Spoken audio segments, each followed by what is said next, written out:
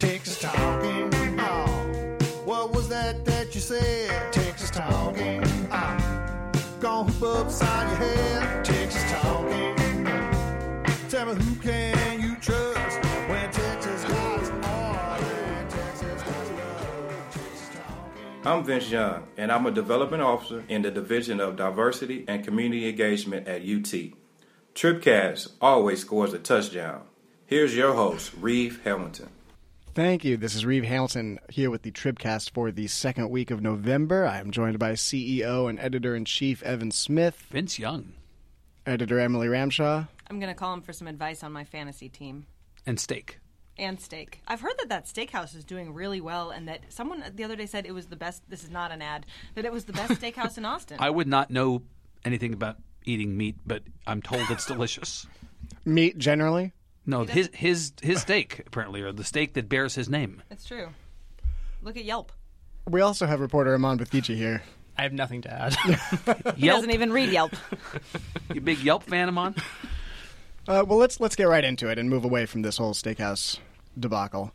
It's not a debacle. Vince Young would argue it's not a after debacle. all these years of this podcast, this is the debacle? Yeah, this is the one place I never wanted it to go. All right.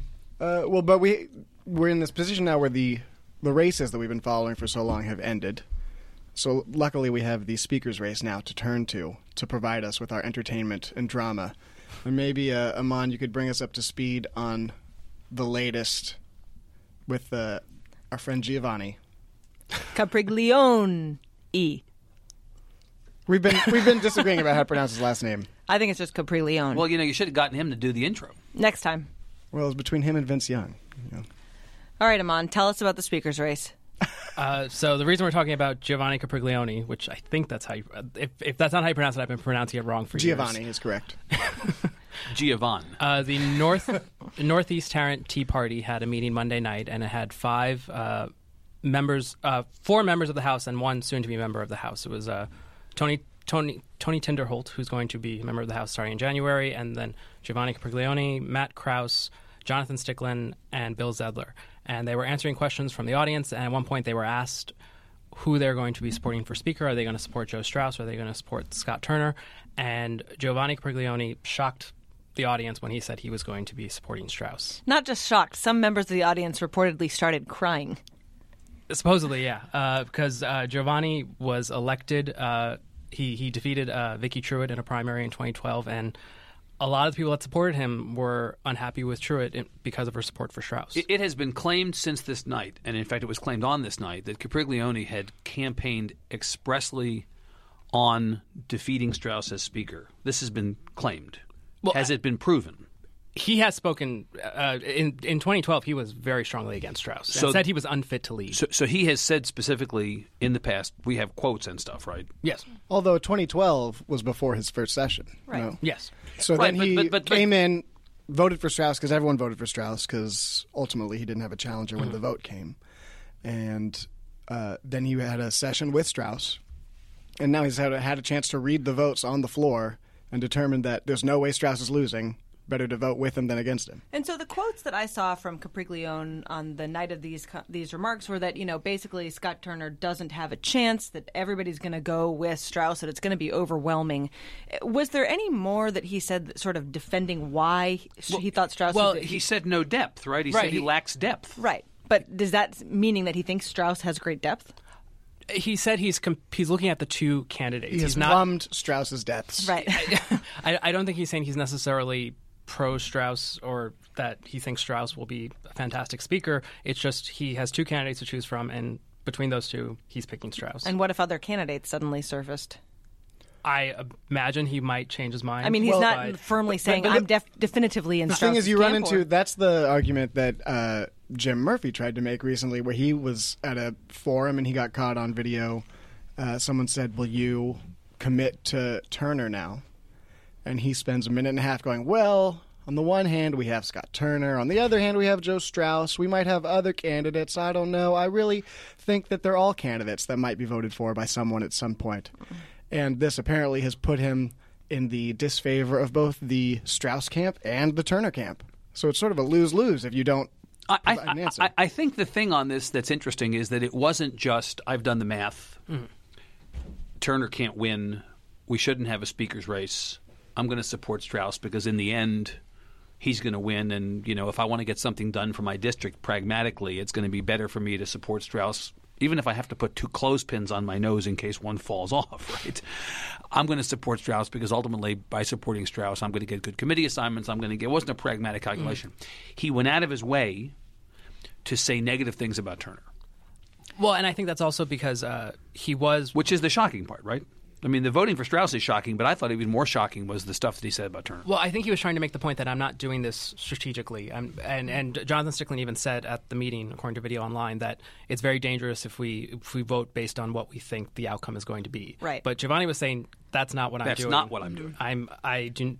He did say that he didn't think there was a race that most of the Republican caucus will not support Turner, but at the same time he was saying I don't think Turner is the right person to be speaker. This is going to put him in serious hot water up there. I mean, it already has. There's already activists who've been, like, within hours they were talking about we're going to primary him in 2 years. I mean, I wonder how quickly this makes him a Strauss guy. Well, and the North Tarrant Tea Party, it's the Northeast Tarrant. This is the Julia McCarty group, right? Yes. The Northeast the Tarrant group, Tea Party.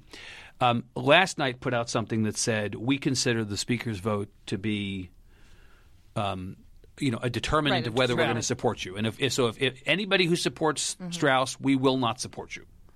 So they're basically saying we're now going to be, should Capriglione go forward with this, we're going to be opponents of his. We're going to endorse somebody else who supports him or not support him, whatever else. It's a significant thing. If you talk to people in Strauss world, they do not seem in any way particularly concerned about the Turner threat. Not that they're not taking it seriously. Well, I mean, they've been sending out mailers already at the Strauss camp, or this Strauss PAC that was meant to sort of support. I think David Ralph reported this, that the Strauss PAC that was intended to basically support incumbents has been sending out mailers already, sort of a preemptive strike ahead of the speaker's race. But I don't think they're worried so much as they are taking it seriously. But they don't seem to be going crap as I do the whip the votes. We're particularly worried that this is going to be a threat. They think they've more than got the numbers. I think a lot of Turner supporters, they're not all that concerned about winning. They're focused on getting that record vote because they want on record who did you pick, Strauss or Turner. So this is going to be a purity test. Absolutely, yes. That's the point here. In the last few sessions, every time there's been a challenge, the challenger eventually backs down and there isn't a vote. So let me play devil's advocate here. What if? What are you playing devil's advocate to? Well, but let me go there. So I think Amon made a pretty factual statement. Well, no, he did. But I'm going to sort of play the opposite side of this, which is why. Let's be non-factual. Why? It's my brand. Right. We know. Why prove a point? So I'm a Tea Party guy, and I want to defeat Joe Strauss. And I know that Scott Turner, based on simple math, can't get the votes. Why do I go forward with Scott Turner as my candidate and prove a point and lose in doing so, and then the 15 or 20 of them who vote for Turner, whatever the numbers are, they get put on a committee that meets in Alaska twice, just for the session. I mean, they get no good committee. There's retribution of some sort. Versus Turner can't get the votes. Maybe somebody else can get the votes. Maybe John Smithy can get the votes. Maybe Todd Hunter can get the votes. Maybe somebody else who challenged Strauss would have a better chance of getting votes. Why not change horses? People that aren't stepping up to challenge Strauss. Why not change horses if I want to defeat Strauss? But I think it's less about leadership, a desire for leadership, and more about loyalty to the insurgency. So scorecarding. I think this is about establishing with a vote the Tea Party wing of the House. Right. And the model for the last 2 sessions has been to run somebody and then they pull out at the last second so that there is no record vote, and that hasn't seemed to be getting them anywhere. Mm-hmm. Right, and in 2007, I think it was, Jim Pitts ran against Tom Craddock. And there wasn't necessarily a vote on opening day, but there was a vote to make it a secret ballot or not. And they really want an open record vote. This is a big issue. Right. They want it on the record vote. I think they'll get one. And that vote for a secret ballot or open ballot was kind of seen as the vote for Pitts versus Craddock. And then when it was lost and it was going to be an open vote, Pitts just withdrew. That's the closest thing we've had to a vote in the past decade. I think you're seeing a lot. Well, my sense initially is that there's a little bit more of a fearlessness going into this session among folks, I think, who are sort of running scared of the, Empower Texans scorecard last time around. I mean, I think you're seeing, again, with these mailers, with the fact that Strauss seems to overwhelmingly have the numbers, at least at this juncture, I think you're seeing folks who are going to be a little bit more willing to sort of go on record. Well, as long as you know going in, if you're Strauss, and you have to assume it until it actually happens, but you're pretty much there. You've got 52 Democratic votes right away. So you start off with those 52 Democrats. If no Republican supports you going in the door on day one in advance, you got 52. So Strauss just had to get to 76. He only needs 24 people cut from his particular bolt of cloth ideologically. And you know those 24 are there. There are many more than 24. And so it is a math problem first and foremost for anybody who wants to topple Strauss. And I come back to the question I asked, which I don't know that you all are obligated or can answer necessarily, but I would ask it of the people who are making the challenge. If you believe that this is not about winning, but it's about proving a point, okay, but why not take a shot at actually winning? Why not find somebody who's that candidate? Or is the answer that there is nobody? There is no shot of actually winning, but what their voters do respond to are scorecards. This is a way to get a vote on a scorecard. So the plan then would be to roll this forward and challenge the Caprigliones and others of the world who are deemed as somehow disappointing the powers that be on that side. And keep building your base until you can, win a speaker's race. Yeah, I think this vote will mostly be about the next primary. Mm-hmm. So that's something to look forward to. So then the House versus Senate dynamic, which is to say the Senate led by Dan Patrick and the House led by Joe Strauss, and areas where they are likely not to be in agreement on tone or on speed of accomplishing what they want to accomplish or on specific issues coming up or not.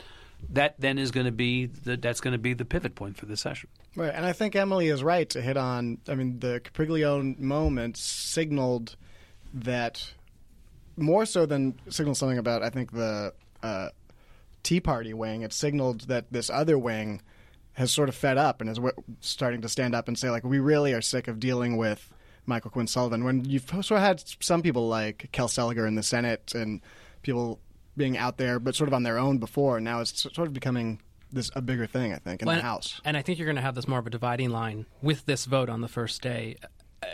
And that's what Scott Turner wants to do. Last month in a speech, he said that he sees that vote as liberating the House and removing the smoke and mirrors, because there's this perception that there are a lot of Republicans who've, privately or said, in the past, I would have voted for the guy running against Strauss, but he wasn't running on the first day. I didn't have a choice. And now they really want to push them to say, who are you going to pick? So they'll think there'll be Tea Party people who we perceive to be Tea Party people who will not support Turner but will support an open record vote? Who will not support Turner? I think that's probably a stretch. Well, I guess I'm not clear if there's going to be a vote for a secret ballot. I haven't heard anyone talking about that this time yet. But don't you think that's something that they want to do? They'll want to do it in the open. Yes, absolutely. I would be surprised if it's a secret ballot. But is it automatically in the open unless they vote to do it in private, or is it the reverse? I believe it's the reverse. Yeah. So it's automatically in. It's automatically an open vote. Open vote unless they vote to do it. Yeah, that's what Pitts was trying to achieve. He was suggesting that years back that if we'll do it in secret and then we'll make it public after the committee assignments are announced. Interesting. Let's move on to other things that lawmakers will be voting on in the coming session, which are bills. Yes, thank you, Emily. Good transition. Well, we had 350 bills filed on the first day of bill filing alone, and really, which was Monday. Monday, which is we're recording this on Wednesday. This is really largely meaningless, except that lawmakers get low bill numbers if they file early, and there's some low bill numbers that are reserved. But the goal is, you want the numbers that are lower than 100 for the most part. Because we get to see, it's not entirely meaningless. We get to see lawmakers' priorities, and we some get of these see bills them, will get passed, perhaps. Sleeping out in the hall overnight, to file some of these things. And who filed the first bill? Oh gosh, I don't know exactly who it is. It's almost one of the Judy legislators. Zaffirini. I thought it was why do I think it was Mondo Martinez? I don't know. I don't know. But we saw the usual suspect. You always think it's Mondo Martinez. Yeah, right. We saw the usual suspect round of bills. That one's an easy one. Tom Craddock refiled his texting while driving bill, which was That was vetoed by the governor last time around, wasn't Yeah, it? and he's been trying that for a few sessions But- now. Yep. Different So- governor this time, right? Different But governor. I believe Abbott's also not a fan of that either. Right.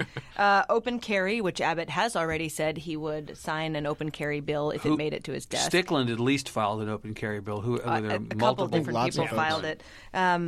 You see the Democrats lodging their Medicaid expansion bills, which will go nowhere. bunch of gay marriage bills that will go nowhere. Right? Minimum wage an bills. Online voter registration bill that will likely go nowhere. Celia Israel was the. I think so. She Yeah. voted. So the usual she sent one. round Her of first bills filed ever, right? right. believe so. I didn't see a whole ton of abortion legislation. That I saw one bill that would make it illegal to abort a fetus based on whether it was male or female.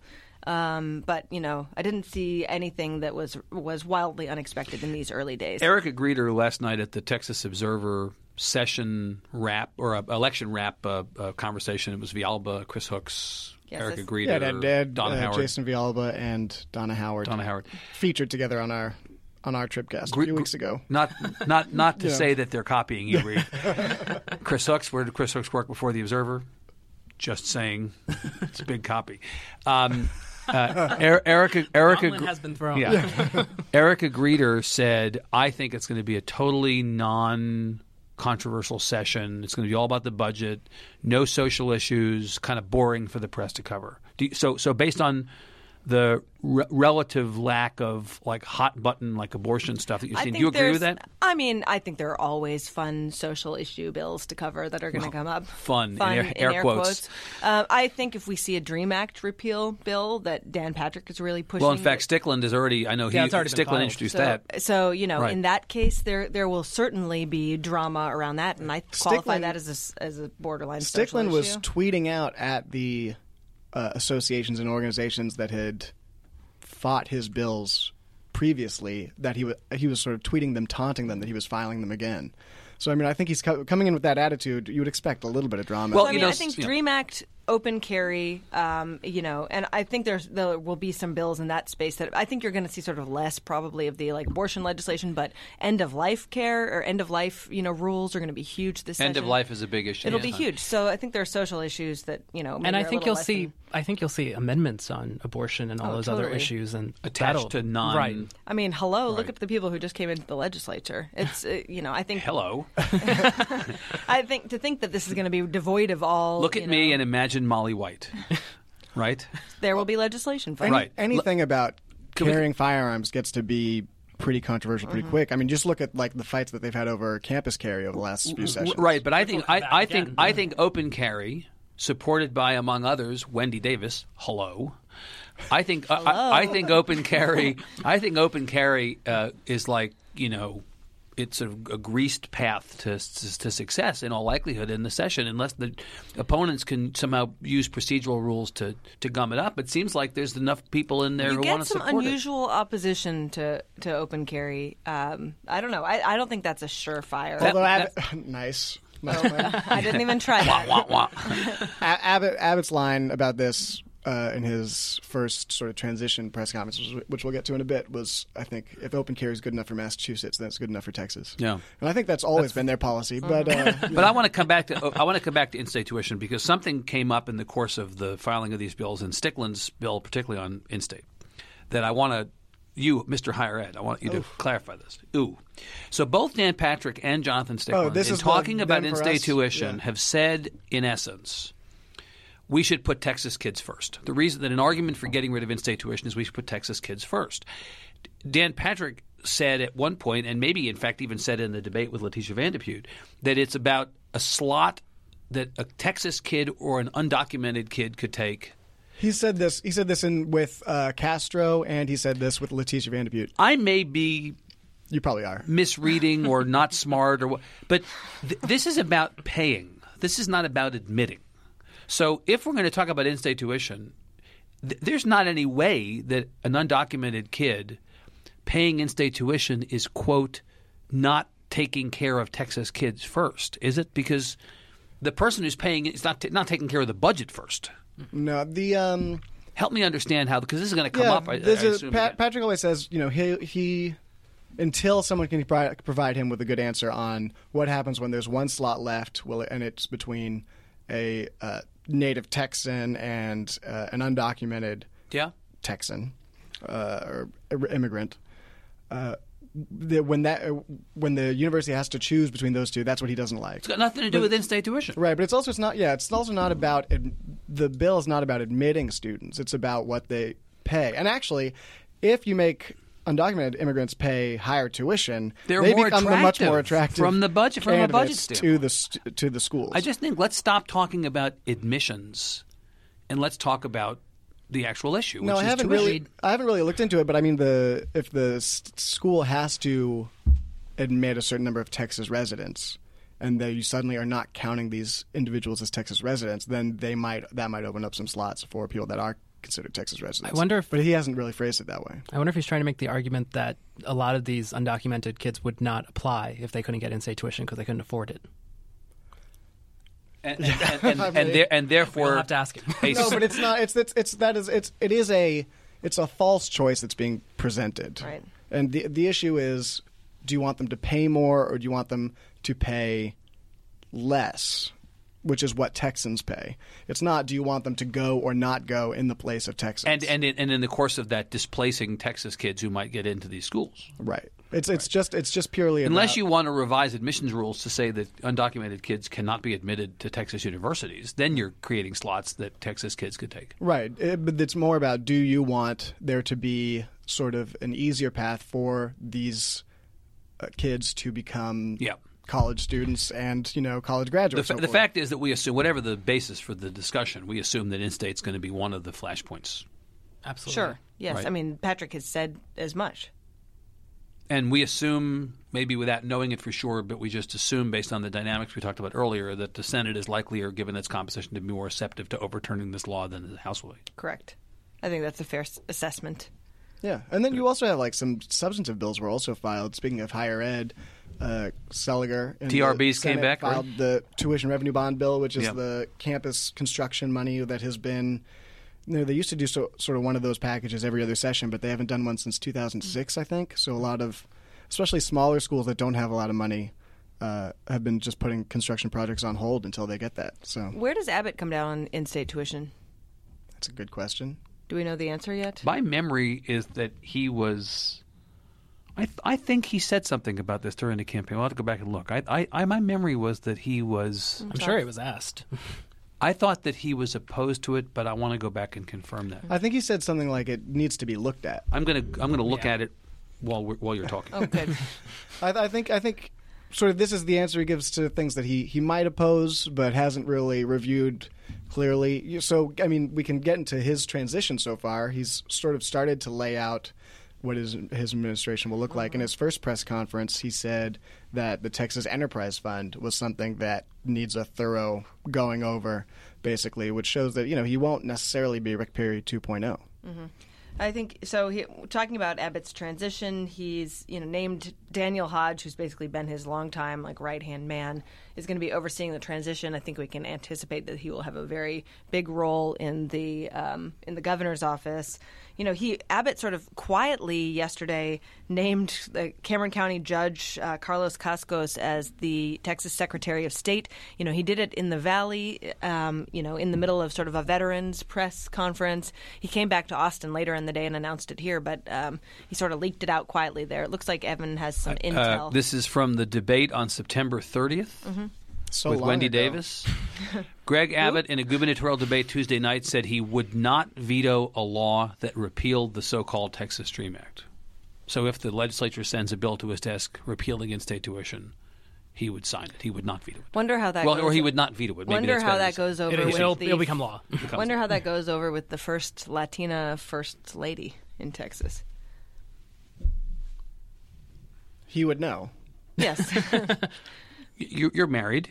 You agree with everything that David wants? No, in or fact, I does? disagree with most things that David does So? or wants. Especially his higher ed policy proposals. You'd be a ripping first Yeah. lady of Texas, clearly. Exactly. Governor Hartstein. Oh, God. I'll make sure he listens to this. Yeah. Yeah, so, but Emily, while you were reading, Emily was catching us up to speed on the new nominee for Secretary of State. What do you think of that rollout coming so soon? It was a little odd because has anybody told Nandita Berry that she's out of a job? Right? I think know, she She hasn't probably till- anticipated it. She has until at least sometime in January. Look, I mean, Abbott continues to reward that part of the state. He spent a well, lot of time there. But flip it around. Abbott has spent time. I mean, rewarding sounds like it's transactional. I mean, I think you might actually say Abbott has devoted a lot of time and energy to courting the Valley, which, you know, let's call it what it is. It's politically beneficial to him, but also not every Republican candidate for high office has done that in the past, right? Right. And he's got a big enough budget that he doesn't, he didn't really need to worry about the numbers, and he could spend a lot of time there. In fact, the first interviews I think he gave as governor-elect were to also Latino media, Hispanic media. And he did them a big favor with this rollout, announcing it in the Valley before telling anyone in Austin. Cameron County is a county in the Valley, among the Valley counties, that has had a higher preponderance or percentage of Republican officials. In fact, if I'm not mistaken, who was a Cameron County judge before he was appointed to higher office? Ultimately, Tony Garza. Tony Garza, I believe, was the first Republican elected statewide out of Cameron, Republican countywide in Cameron County. And then I think, didn't he become Secretary of State before? Was Garza Secretary of State appointed by Bush? So a similar deal. Also a Cameron County judge. So maybe the fact that it's Cameron County is not all that surprising. But you're correct that it's another nod to the Valley, and that ultimately does well for him with the Latino community. Right. He also said that he wanted to, I mean, this is sort of an early time to be announcing a nomination like this, I think. But he said he wanted to do it because Cascos had just been reelected last week, and he wanted to give the Cameron County folks a chance to prepare to elect someone else, basically. Special election. Yeah. The other interesting transition that we're hearing about that Ross Ramsey reported this week is that Chip Roy, who is a basically longtime GOP player who has most recently been on Ted Cruz's political team, former Perry guy, helped write Fed Up, Perry's book. You remember that book, everyone? You remember it? That he's, in conversations or is being considered very seriously to be first assistant to Ken Paxton, the new incoming Attorney General. So that would be an interesting transition, having Chip back. Well, and let's close with one other interesting transition, which is the one that Letitia Vanderpute is considering making from state senate to the San Antonio mayoral race. Yes, this is quite an entertaining story. Do we think that happens? So I think so. So the situation in San Antonio is that Mike Villarreal, the state rep, has announced that he will be running for San Antonio mayor. He left the state house because he just couldn't handle the pressure of the speaker's race vote. And so then Letitia, That's not true. Yes. I don't think. So then Letitia Vanderpute is apparently being courted in San Antonio to run for mayor, which is something that she'd said previously she would not do basically under any circumstances. But the sense that I'm getting is that, there's a lot of pressure being put on her by some of the same people like in the business community who really supported her run for lieutenant governor. Well, and you have to wonder how much she'll enjoy being a senator under Lieutenant Governor Dan Patrick. Who she just ran against. She just ran against, and there are some people who think she didn't hit Patrick as hard as she could have, but she did flat out say at times he is unfit to lead the Senate. And you have to imagine that having run statewide, albeit without much money, that her name ID is as good as ever in San Antonio, although I imagine it was probably already pretty good. Yeah, and plus that's that seems like it's probably a pretty great job and has in recent years obviously become a launching pad. I mean, look, Julian Castro, who is headed to HUD, Housing and Urban Development. He's there. Henry Cisneros. So, I think that there are a lot of opportunities. That's a pretty high-profile city to be a mayor of. And then it would be fun to see who moves up to take her place. Right. If you get someone like a bulldog like Trey Martinez Fisher, it'd be fun to watch him go mano a mano with Dan Patrick. Right. And then who else? Is it Menendez has said that he, too, is considering running for that Vanderpute Senate seat if she moves over to run for mayor. So I think that to come back to the Vanderpute thing, I think an interesting dynamic here will be Villarreal has already put his chips on that square. Mm-hmm. And the business community, a lot of people have come out supporting Villarreal. So is Vanderpute's process of praying and looking for guidance from her family more practically, all right, am I going to be able to get some of these people who are supporting Villarreal to say, okay, now that she's in the race, King's X on that? Extended family, really, right. sort of loosely. Yeah. I don't think she wants to be in a situation where she gets in this race without thinking for sure I could win. And in part that's going to be, am I going to be able to get people who have already committed to Mike. I mean, she unlike said the light govs race. She said expressly during the campaign, I am not running for mayor. That gave Villarreal and other people, by the way, a license to say, okay, I'm going to run. The other person who's left out, and it's kind of the Bill Ratliff of this race, is Ivy Taylor, who was elected by her colleagues as Ratliff was elected lieutenant governor by his colleagues when Perry got bumped up, to be the presiding officer of the Senate, and in this case the mayor of San Antonio, on the assumption, if not the express promise, that they're not going to run again. Well, there have been rumbles that Ivy Taylor is now reconsidering that. So there's another potential element in all this. I wonder if Van de Putte saying I'm looking at it makes Ivy Taylor think, well, now suddenly if I got to run against Villarreal and Van de Putte, maybe I'll just stick to what I said. Although previously saying that she wasn't going to run for mayor is sort of understandable given that she was running for a different office. And you can't say, like, I'm running for this office, but I'm also going to run for that other But office. it was more than just like it was more than just... No, I don't think I'll run. It was under no circumstances. Right, I'm coming back to the Senate. Yeah, well, I run for San Antonio mayor. I don't know if it said necessarily she was coming back to the Senate, but it said necessarily I'm not running for San Antonio mayor. Yeah, I think the messaging at the time was I will be the lieutenant governor. Right. Although, she knew from the beginning, I think they all knew they weren't going to, the Democrats weren't going to have success in that race. I mean, in some ways, they were sort of sacrificial lambs to get some sort of more experienced candidates on the ballot. Yeah. But that's for another day. Yeah, stay tuned. That's it then.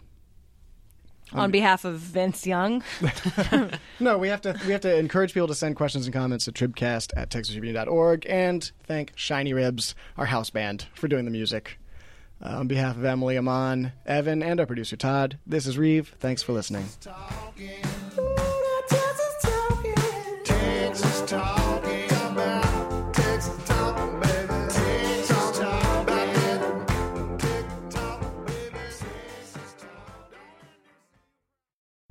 We've established long ago I'm a priss. This is not news.